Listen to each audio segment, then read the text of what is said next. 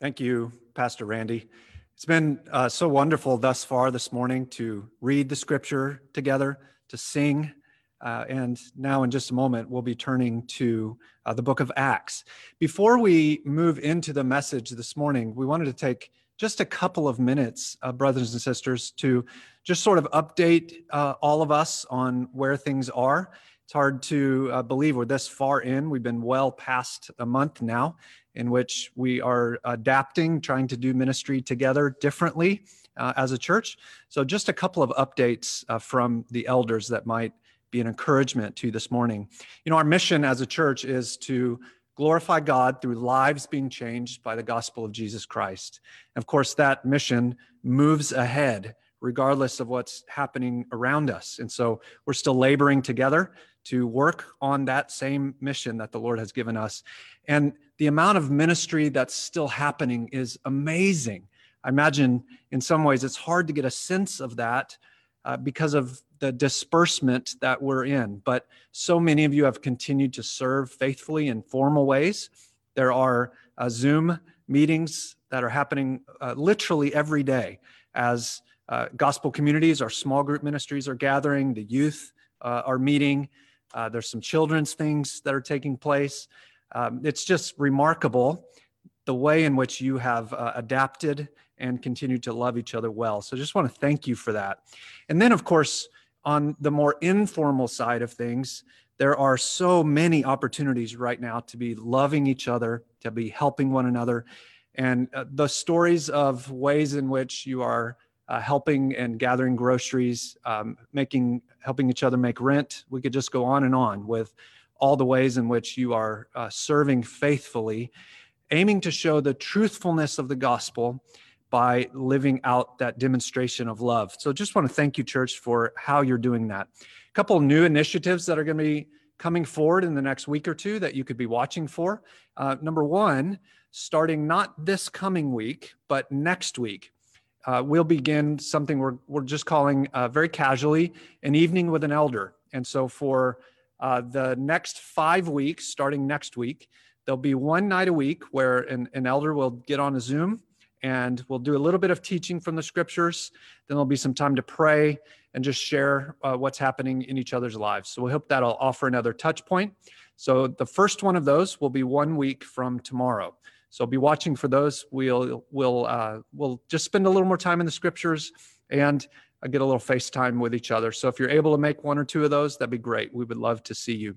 A second thing is, as this time of pandemic moves along, and none of us really know where it's going to end or when it's going to end, we are hearing more and more and more of just this sense of, I'm ready for this to be over. And sometimes that comes with a refrain that sounds something like this: I wish things were just like they were. If we could only get back to the way things used to be. And brothers and sisters, isn't it like God that he would have something better for us in mind? And so we're going to be pushing forward some new initiatives, gathering some content together around the theme, Jesus is better. We're going to try to be capturing the idea that there are things in this experience that we're learning about God that we wouldn't have learned any other way. There are things we're learning about how we need brothers and sisters in Christ that we wouldn't have learned any other way. There are things that we're learning about the sufficiency of our Lord Jesus to be all that we need that we wouldn't have learned any other way. So it's not so much that we want to go back to the way things were, but we want to learn new things, grow in new ways, because Jesus is better. So be looking for some articles, some videos, some interviews in the days ahead in which we're trying to capture that theme. When these stay-at-home orders are lifted, church, know that your elders and your staff are thoughtfully praying and preparing for what exactly church ministry ought to look like then. We're thinking very likely it will be that there may be some limit on the number of people who could gather here in the auditorium. And so for the time being, we'll certainly gather this way, virtually. And then we're imagining very likely that there'll be some transitional period where some of us will be here together And then we'll also be adding this feature online concurrent to that. So we're imagining there'll be some kind of scenario for a period of time where there'll be some people here and some people who are at home tuning in this way. And so we're starting to work on that and pray and plan for that. So hopefully we will be able to be as many of us together in the same room as possible. And as long as it's necessary, we'll be offering this Zoom as well. Finally, in terms of leadership, I want to encourage you to be thinking about this as a remarkable time for showing neighbor love. Very near you in your apartment, in your condo, in your house, in your dorm, there is somebody who doesn't know Jesus. There's somebody who's been rattled by their circumstances. There's somebody who has some practical need. This may be one of the most remarkable times that the Lord presents in our lifetime for us to be showing neighbor love and showing that in an exceptional way by sharing the gospel of Jesus Christ. So remember, church, that we have the very best news there is, and that ears are attuned perhaps in new ways today. So look for opportunities in the coming week to make Christ known. Now, in just a moment, we're going to move into the text. So if you have a Bible or an app, would you open up with me to Acts chapter 4? We'll be studying this morning Acts chapter 4, verses 32 through Acts chapter 5, verse 11. I'm really encouraged to share with you this morning that Dr. Brian Arnold will be here preaching for us from that text. Dr. Arnold is the president of Phoenix Seminary. Phoenix Seminary is a close partner with us here at Church on Mill. We're thankful for a relationship with them over a period of years, and several of you watching have been through classes here at the church or are currently students at the seminary. We love what the Lord is doing at the seminary to train up men and women for gospel ministry. And so thank you, Brian, for coming to preach for us this morning. Brian is a former pastor, professor, and now serving as the new president of Phoenix Seminary. Hope you'll be praying for him if that's not something you're already doing as he leads the seminary through this time. Remember, as Brian is preaching, that down at the bottom of your screen, there is that Q&A feature. So as Brian brings up things in the message you'd like to talk with him about or ask a question about, hit that button. You can send in a question. It won't go to everybody who's watching. It'll just come here to us.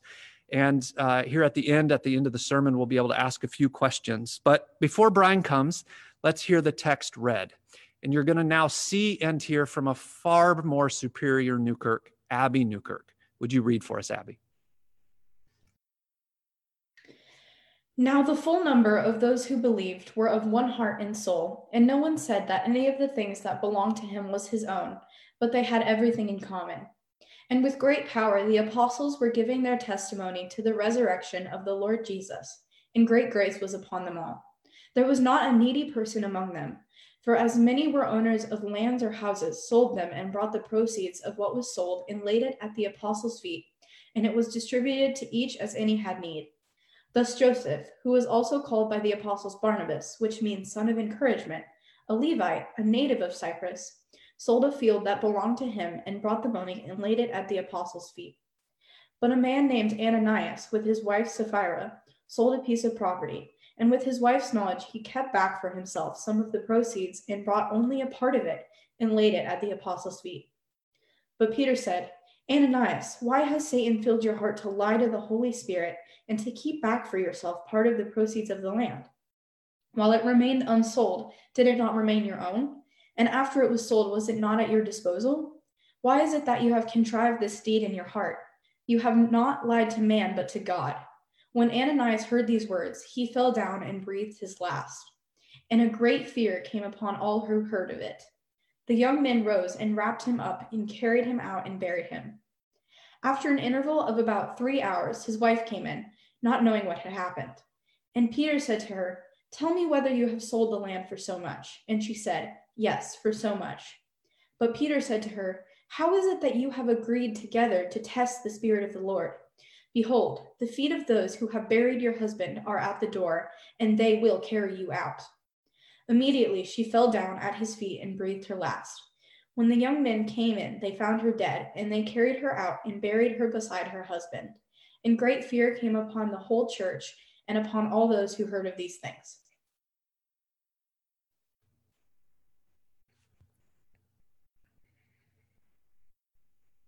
Good morning, Church on Mill. It is a great pleasure for me to be here this morning with you. I love Church on Mill. I love Chuck. I love the leadership team here. And just know you've got cheerleaders at the seminary. We love what God is doing in and through your body here at Church on Mill. And we love the partnerships like Chuck was mentioning. And I look forward to decades more partnership as we move into the future.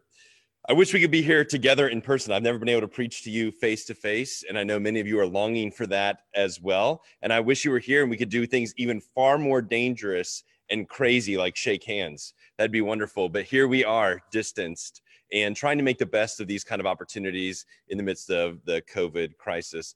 One of the things that this reminds me of is just how often the New Testament talks about suffering and the challenges that come through these types of circumstances. In fact, virtually much of the New Testament is written to a church that finds itself in these kind of crisis type of moments. Severe teaching then comes to those who are suffering, because think about how often the Bible says hard things, and it comes to people who are in the midst of these suffering types of times. The Bible doesn't leave the hard teaching for the smooth seas. In fact, I'm surprised how often it's when the storms of life are really raging that the Bible comes through with some of its sharpest kind of teaching moments. I'm teaching a Bible study right now on Wednesday mornings to a bunch of older women, and it's been a delightful opportunity for me to do. And we're going through the book of Hebrews. And in Hebrews chapter 10, this is what the author says. But recall the former days when, after you were enlightened, you endured a hard struggle with suffering, sometimes being publicly exposed to reproach and affliction, and sometimes being partners with those so treated. For you had compassion on those in prison, and you joyfully accepted the plundering of your property, since you knew that you yourselves had a better possession and an abiding one. Therefore, do not throw away your confidence, which has a great reward. For you have need of endurance, so that when you have done the will of God, you may receive what he promised. They were publicly shamed. They were imprisoned. Their property was plundered. And yet right before this, in chapter 10, verses 26 through 31, it's the hardest warning to believers in all of the Bible. And so here was a church suffering, and the author still said, we need these kind of hard texts. Hard times require hard text, and we can be tempted to want kind of these warm, fuzzy kind of messages, but the Bible just doesn't present it that way. It's in these moments that we actually need the hard teachings of God. Fair weather Christians just don't fare well when the vice grip of life squeezes. So persecution, plague, and poverty have always been the arena in which Christian virtue is most clearly seen. And so this is actually an opportunity, if we'll seize it, if we'll take this moment that we're in together and see what God might be doing through it. I think God might do remarkable things through the church, but we must be able and willing to subjugate our fear to faith and be willing to live generously even when it's hard. We're in the book of Acts, and if you will remember, Acts actually comes as a 2-volume set. The apostle Luke, a disciple of Jesus, rather, wrote Luke, and he wrote the book of Acts, and these actually go together as one kind of big book. The book of Luke talks about the story of Jesus. We call it the gospel. And the book of Acts are how the first Christians lived out the teachings of Jesus, called the Acts of the Apostles. And Luke kind of spotlights generosity in this text we're going to look at today. Acts is this working out again of Jesus' teaching. So it's important for us to remember, what did Jesus say in the Gospel of Luke that these early Christians are now trying to live out? If you remember, Jesus' commands are very serious in the Gospel of Luke. Things like family and possessions and money say everything about where our heart really lies. They're barometers that gauge our devotion to Christ. In Luke 14:26 and following, Jesus calls on us to count the cost. We must be willing to forsake our family, our mothers, fathers, children, wives, husbands, even your own life, or else you cannot be a disciple.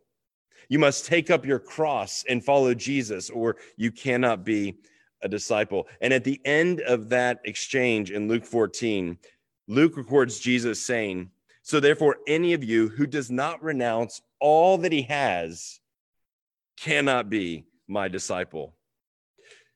Christian, there are no two tiers of discipleship. There's not that tier of discipleship that says, I've renounced everything to follow Jesus, and the other tier of discipleship that says, I've renounced some things to follow Jesus. Jesus says, unless we're willing to renounce all things, we cannot follow after him in Christian discipleship. Discipleship requires everything. And the reason for that is clear if we take the whole Bible into account. If we treasure anything in this life, even close to the way that we treasure God, even if it's a good thing like family, then we become idolaters. Whenever the creature celebrates and worships something of creation more than the creator, we're idolaters. And that's Jesus' point in this. We can't love anything more than we love God.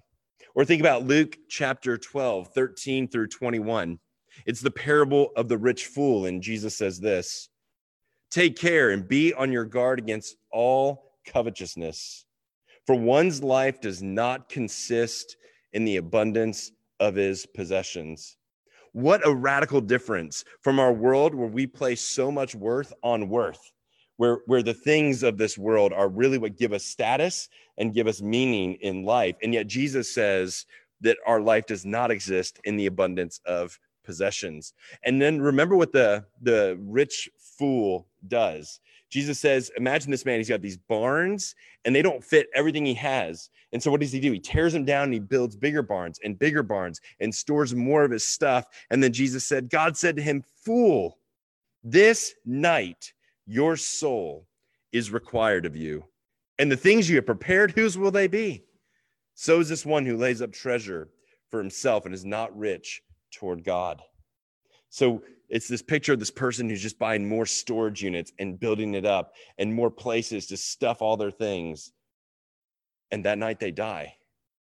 And you don't take anything into the grave.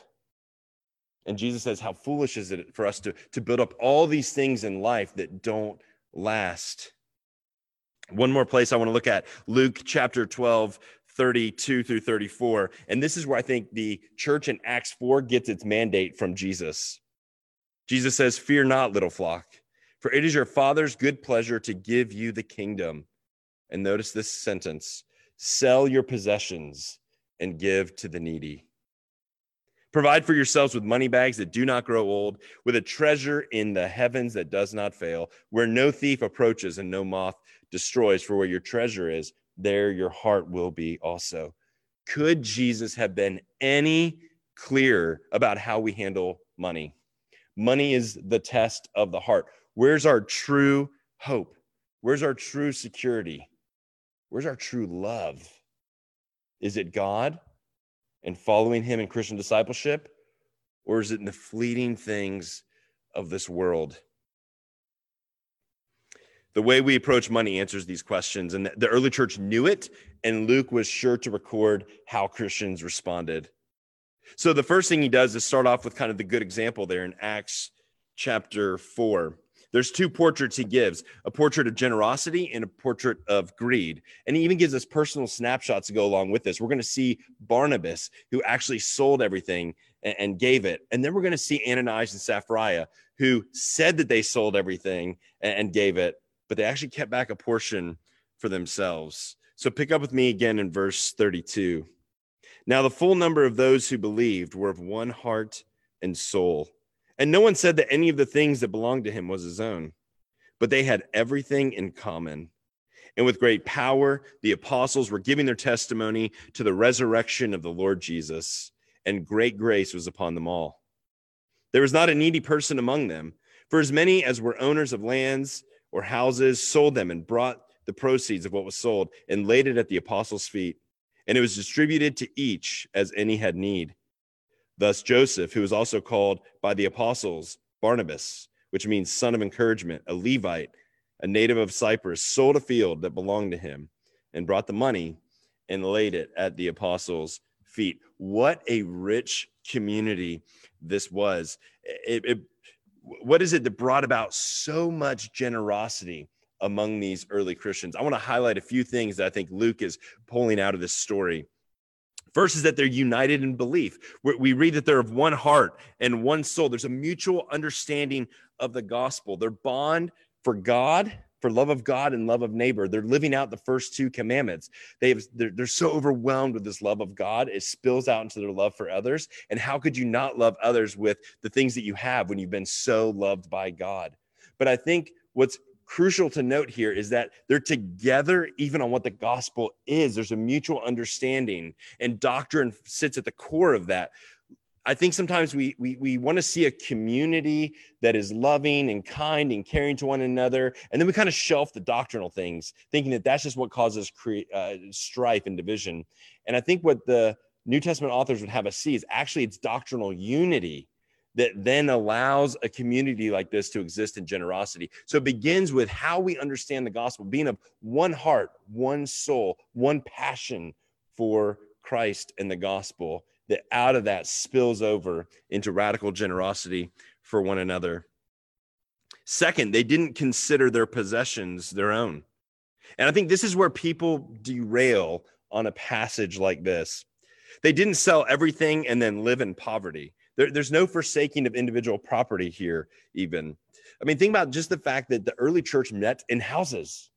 At the very end of the book of Romans, Paul is praising those people who allow the church to meet in their homes. Paul doesn't scold them for having their own houses. He doesn't say, I can't believe you're having house church. You should sell those houses and give all the money to the poor. That's not the picture that we even see going on here in Acts 4. And we're going to see this with Ananias and Sapphira. The point is they don't have to give it all. The point is that they lied about doing that. And we'll see that again. But the point is this: Christians didn't consider their property their own. God had given them wealth and possessions in order to love other people with them. Not that they couldn't enjoy the gifts God's given. That's not it. It's a reorientation of the mind where we remember that every good and perfect gift, as James tells us, comes down from the Father of lights. And he gives that to us, not just to bless us, but so that we can bless other people with those things as well. So how do you think about wealth? How do you think about possessions? Let me ask it another way. Do you possess your wealth, or does your wealth possess you? And that's the kind of question that I think the book of Acts is trying to get us to think about. Third, there's no need among them. Again, the focus is not on equalizing wealth. It wasn't, we've got rich people over here and poor people over here, and let's just try to make them all even across the board. People often think this is some sort of like Christian communism. And I don't think it's Christian communism. I think it's kingdom community. And it was these rich people being able to help the needs of the poor as those needs arose. Ajith Fernando says, community life is never an end in itself. A vibrant community is a community on mission. Community was built for something greater. This was just the overflowing and outpouring of what God was doing in their hearts and lives as he was bringing them salvation through the death of his son. I think one of the key verses that gets overlooked here is verse 34. And it's kind of sandwiched between these two verses about this radical kind of sharing. And I want to point your attention to it again, verse 33.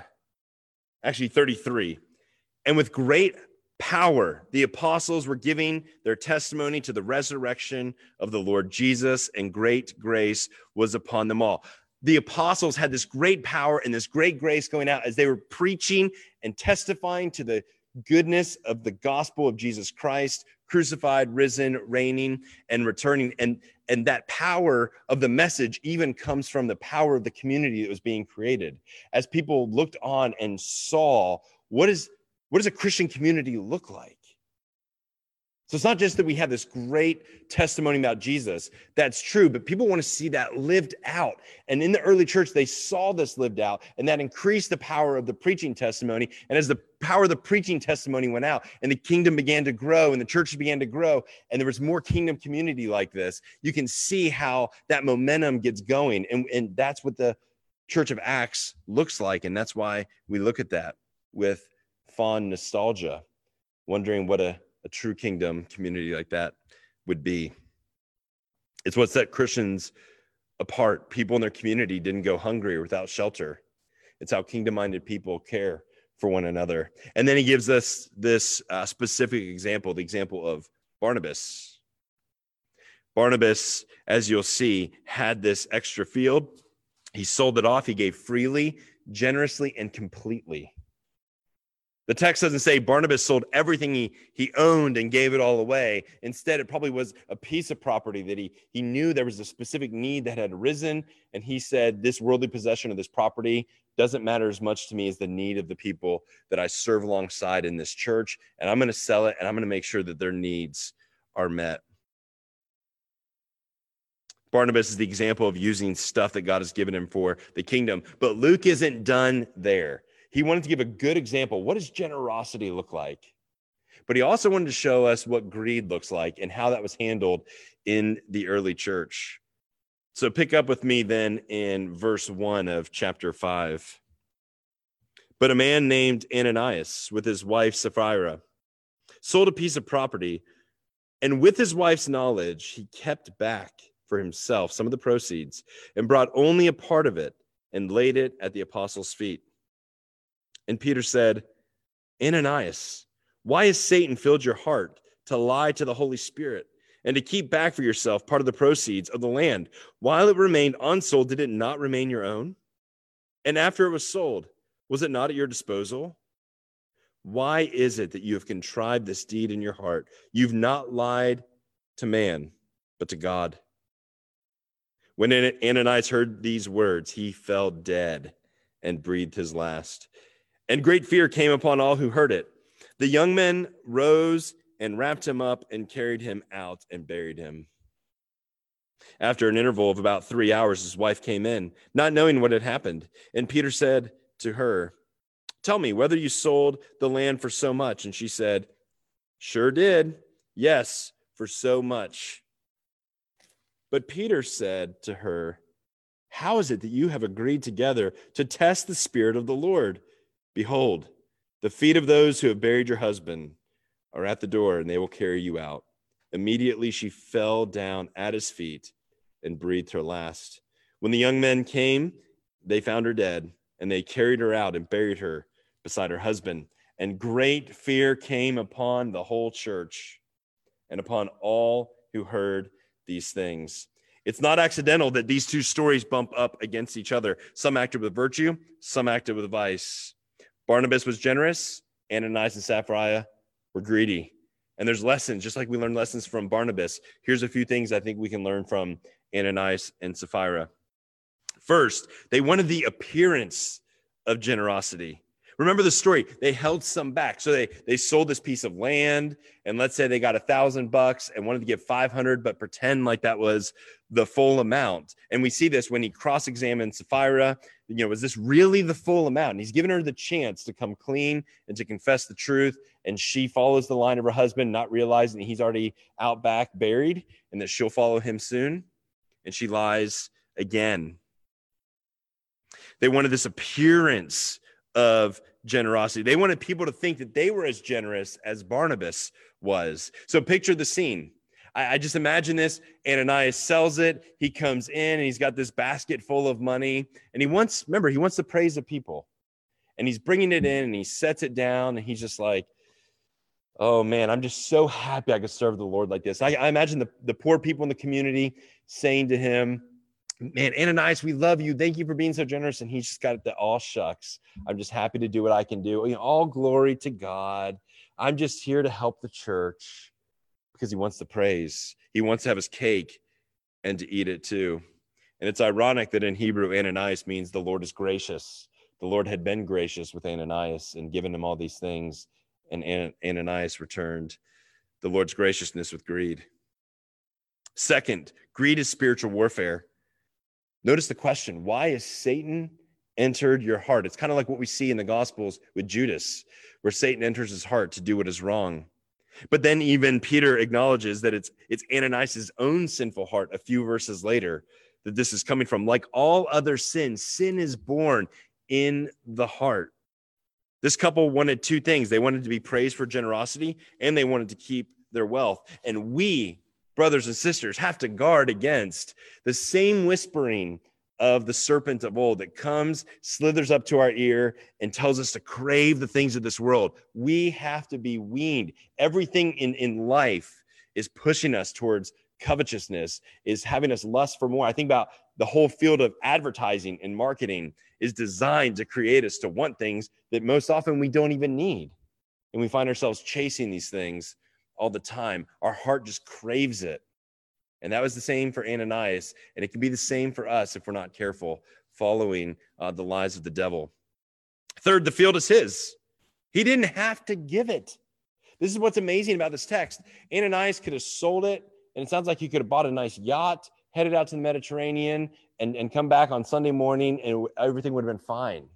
Or he could have sold it and just said, I want to give half of this to the church. And people would have still praised him for his generosity, and he would have been fine. The fact is, it was his field.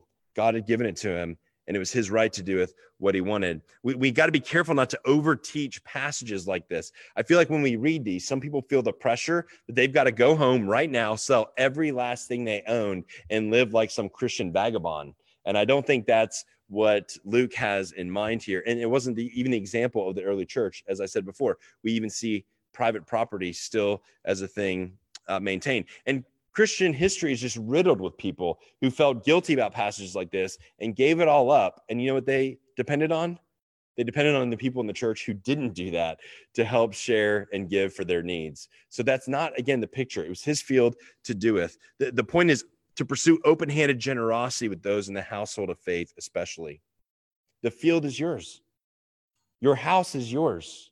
Your investment accounts are yours, but not really. Right? This is the reorientation of thinking. It is true that those are things God's given us to steward and to steward wisely, but they are ours underneath the lordship of Jesus Christ, and the way we use those matters greatly to God. Fourth, and I'm going to pick this up as just a really brief aside, but it's important. The Spirit is God. It's not central to the point of this text, but it's a really great picture, and one of the great places you can go in the Bible. If somebody says, how do we know the Holy Spirit is God? Well, one of the ways we do that is we look here, and Peter says, you lied to the Holy Spirit, which is lying to God.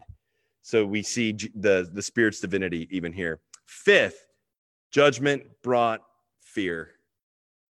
The church simply could not be marked by lies or sin like this, especially in its early existence. Sin had to be dealt with to the utmost degree. Look again just at verse 11, what happened. And great fear came upon the whole church and upon all who heard these things. The church is a place of holiness.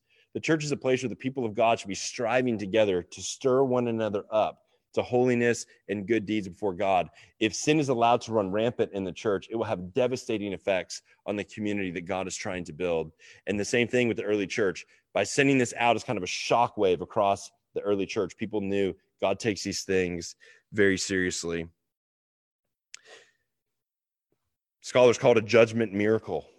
It is a miracle. God might not work like this now. Maybe you've even lied in the past about what you give to the Lord. And you may see that the fact that you didn't die right away, you might mistake his patience and delay as ignorance or apathy, but it's not true. The judge of all the earth has a great memory. He's forgotten nothing. And he's given you this opportunity as a chance for repentance and to turn to him. And I pray you'll do that if you've been in that situation. We need to learn from this husband and wife just as much as we learned from the story of Barnabas as well, that we can be generous people or greedy people. So what do we do with a text like this today? If we're honest, a text like this, it excites us and it scares us all at the same time. And quite frankly, we've probably never really seen a church living this out in the way that we see it in the book of Acts.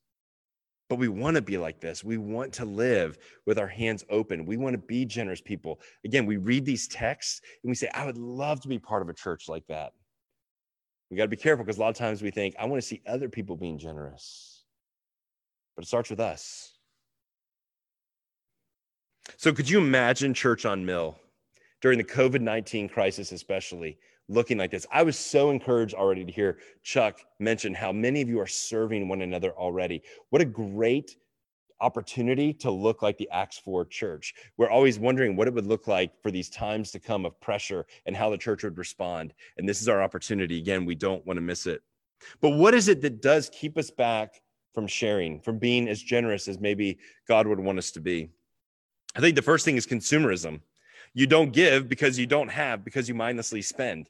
You find yourself walking through the aisles at Target and you went for 2 or 3 things, and all of a sudden your shopping cart's full of things you didn't go there for in the first place. And when it comes time to be generous, it's not there because we've become part and parcel of the consumeristic society in which we find ourselves. Or maybe it's reputation. You feel like you have an image to uphold or an image to fake. You want to pretend like you're at a different status than maybe you are. Maybe you're just craving that kind of thing. So it matters what you drive and what you wear and those kind of secondary concerns. But it's all about building up a reputation, keeping up with the Joneses. And you'll bleed your finances to death to pull it off. Or it could be the American dream. I got to have that house. I got to have that car, the white picket fence, the education, the investments, the boat, the motorcycle, the clothes, the retirement account. And if I get all of those things that I know kind of gives me the certain level of status and comfort in this society, in this world today, then I would be happy to bring the crumbs left over and bring them to the apostles' feet and be generous with that. But remember King David, who said, I will not give that which costs me nothing. And sometimes, especially in moments like this, it might require the sacrifices of things we don't really need for the needs of other people. So it could be the American dream, or it could be practical concerns. I think probably a lot of you watching this right now, it's nothing extravagant. You want to take care of your family. You need a house. You need a car. You need a job. And to get to the job, you need a car. I get all those things. You need an education. And you want security too. And the Bible talks a lot about how we should wisely steward the resources that God has given us. Those are good things. To want to take care of your family is a good, biblical, godly thing.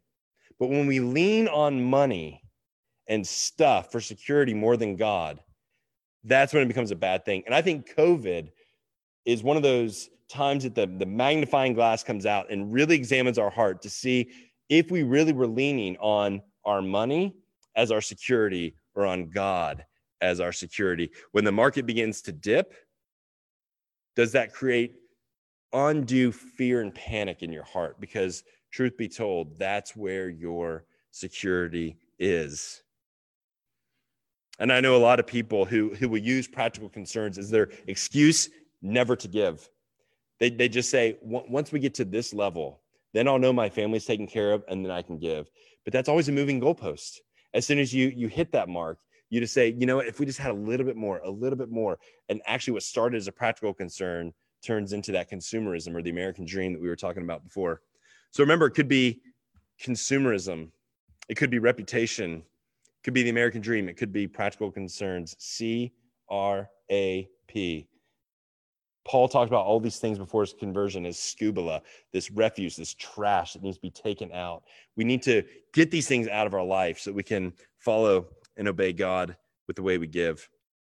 Moments like this call for a word on generosity. It's a hard word. This is not an easy text as people are really sincerely concerned if their resources will reach. So how can we even be concerned with giving at a time like this? But let me tell you, in Acts 4, they're dealing with the same kinds of things of frequent plagues and persecutions that are breaking out. And yet it's in that arena that their generosity comes forward. Let's get real practical for a minute. It could be sharing out of the abundance of your toilet paper that you've been hoarding. Maybe you're one of the ones who got there early to the store and you've got closets just full of Charmin because you really think that that's going to be your biggest concern coming up. And maybe one of those families of 5 didn't get to the store quite as soon. And you could look down on them in condescension and say, well, too bad you didn't get there and get them before the aisles went clear. Or you could say, let me help you. Let me help your family. And it could be, of course, far more practical concerns. It could be the groceries. It could be helping people with rent. As people, even in this church, find themselves furloughed or underemployed or unemployed, maybe they can't make rent. Maybe they're going to lose their homes. Is that a time that you're going to step up and invite them into your house until they get back up on their feet? This is the time, Christian, to step up, to stand in that gap, to show the world that wealth is not our God. Our God is in the heavens, and he's building this beautiful community here. And we can be that if we're going to be generous with what God has given to us. This plague has brought out some nasty things of selfishness, greed, and hoarding, but beautiful things also come of generosity and sharing and loving. It's a beautiful thing when the church rises up to care for her people. And I'm telling you, the world will look on jaw dropped at this community. And that could be what God uses to increase to our number daily, those who are being saved. At bottom line, it's time to put our money where our faith is. So I want to ask you two questions as we draw to a close. What holds you back from being generous?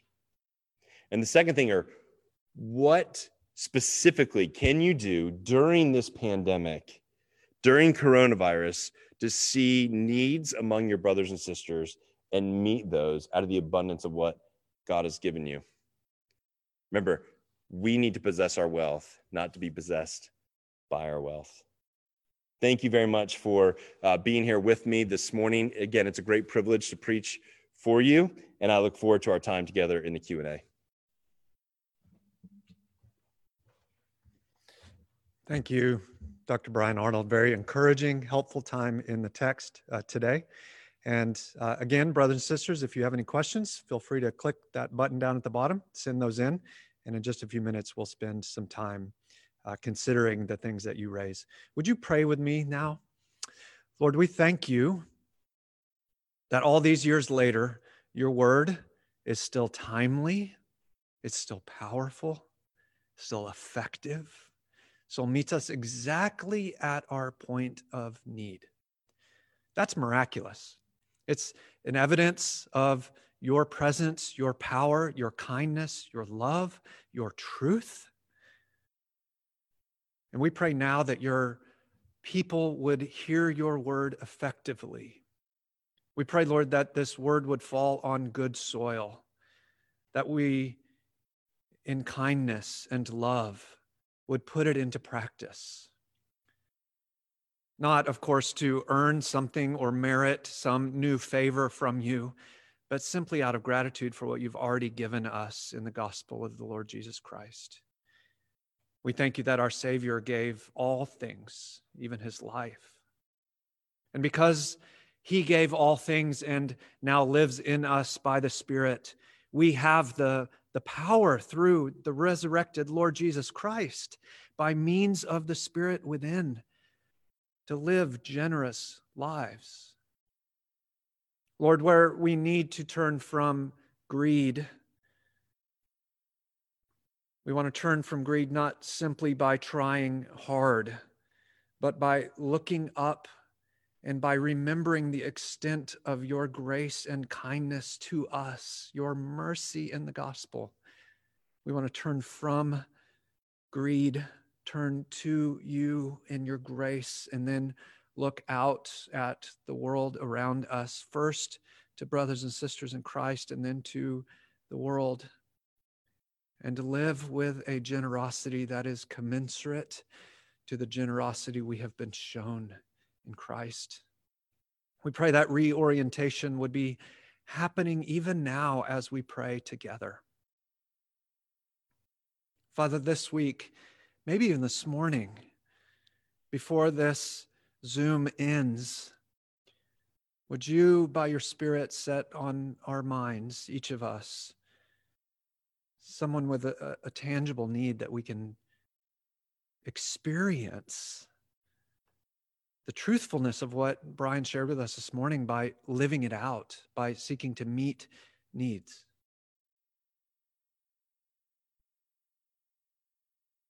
Lord, we desire to be a church family that is known not for how many people there are who make up this body, but for how big and powerful and mighty and life-changing our God is.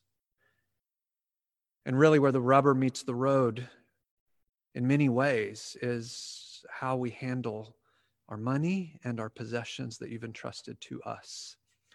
Thank you for giving us a time such as this where we can press in and really experience the way in which the gospel changes every nook and cranny of our hearts. Father, thank you for all the ways where we're already experiencing this, already seeing it.